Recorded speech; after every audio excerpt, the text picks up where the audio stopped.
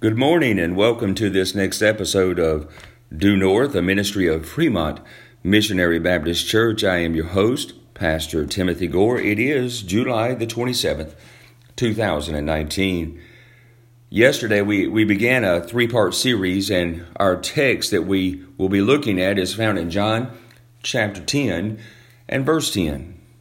In that passage of Scripture, Jesus describes the strategy that Satan often uses in order to attack us as Christians. And he identifies three areas. He says that the thief has come to steal, to kill, and to destroy.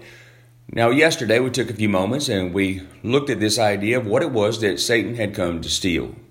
And we talked about the fact that he doesn't want our money or our possessions. And so we came to the conclusion that Satan truly wants to steal our joy. The Bible tells us in the book of Psalms and both in Nehemiah as well that the joy of the Lord is our strength. And so if he takes our joy, he takes that strength out of our lives. And so he has come that he might take and steal that joy away from us. Now today, we're going to take a close look at this second part of that strategy, and that is that Satan has also come to kill.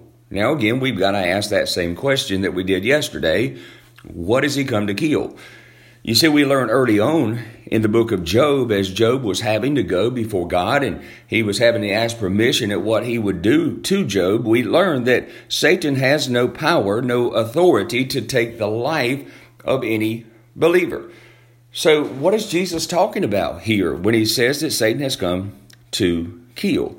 Well, I believe that the answer is found in the words of the Apostle Paul when he tells us that we have received the new life in Christ Jesus. You see, when you become saved, when you accept Christ as your Lord and Savior, there's a new life that comes within you. There's a new person that comes to life. It's like someone walks in and turns the light on in a very dark room. I would like you to take just a moment and reflect back on that time you received Jesus Christ as your Lord and Savior. Do you remember how exciting it was to read your Bible? Do you remember how much you loved going to church and being with God's people? Do you remember loving others in ways you had never loved them before? That's the new life that Christ gives us and that Paul speaks of. And it is that new life that Satan wants to kill within our hearts. And sadly, Satan has taken away that new life from many Christians today. Jesus addressed this condition when he wrote the letter to the 7 churches in Revelation, and he said these words. He said, "You have lost your first love." You've lost that passion. You've lost that love. You've lost that life that once resided in your heart. Maybe today you're listening to my voice and you recognize the fact as you look back over your life from the time that you were a Christian to where you are right now that something's missing in your life. Maybe it's the fact that you've allowed Satan to kill that which once lived deep within your spirit. Let me mention just a few things that I think Satan uses at times to take away that new life from us. Number one, I want to mention he uses conflict to take away that new life. He uses conflict. You see, conflict distracts us from the enemy that's truly there, and it gets us sidetracked every single time. May I ask you a question this morning? Who are you in conflict with? Who's that fight against today? You see, the truth of the matter is that's a distraction, and it's keeping you down, and it's keeping you not focused on where you need to be. May I suggest to you this morning that you settle that argument today, that you settle that conflict, whether it's with a spouse or a child or family member or church member or community member, whatever it is, whatever the conflict, put it aside because it's killing that person that you know Christ wants you to be. Learn to say you're sorry. Learn to be able to say that even when you think that maybe you're right and they're wrong. The truth of the matter is settling the conflict is more important than who's right or who's wrong. Satan will use conflict to kill that which lives within us. Secondly, he'll use criticism to kill that which is in us as well.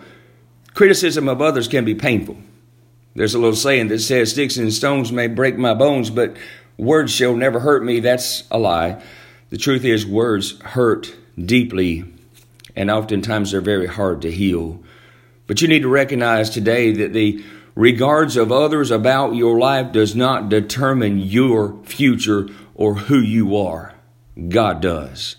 So do not let criticism get inside of you. Don't let it grow in you, because it will make you a person that you do not want to be. He uses conflict. He uses criticism. Thirdly, he uses crisis. Things go wrong in life. Jesus said, in this world you will have trouble, and indeed we do. And when those troubled times comes, oftentimes we find ourselves wanting to abandon our faith and walk away from our God because we think that somehow he has failed. Jesus told us things weren't going to be easy. So during these times of crisis, we can choose whether to draw closer to God or to walk away from him. And then the final thing that I believe that Satan uses to kill that life in us is compromise. One slow step at a time, Satan leads us to walk away from God. Maybe you look at your life and you didn't wake up one day and just decide to be far, far away from God. You never determined the fact that you didn't want to be close to him, but you realize today that you are. And maybe it's happened one slow step at a time. May I encourage you this morning by understanding that Jesus is the great resuscitator. And though you think that life may be dead, well, it's just dormant right now. And at one word from Christ, he can wake you up again. So I pray that God brings that life back in you. I pray that you become that person that you once were when you first received Jesus Christ. I pray Satan cannot have his hands on the life that Christ has given you. And in Jesus' name, I pray that we would claim back that life so we can be all that God has planned for us to be. Let us pray. Father, we thank you for this moment in time we have together. Thank you for the life you placed in us. We will not surrender that to Satan today. We will not let him take that life, that precious life that you planted within our hearts. Father, restore unto us that joy. Restore unto us our life. God, help us to live for you passionately every single day. You gave everything for us. Now, God, we give everything back to you. Father, thank you for all that you do. The enemy has no victory as long as we stand in your presence. In Jesus' name we pray. Amen. I hope God blesses you today in ways you've never comprehended. I pray today is a day you are used of the Lord. And we'll see you next time on Due North.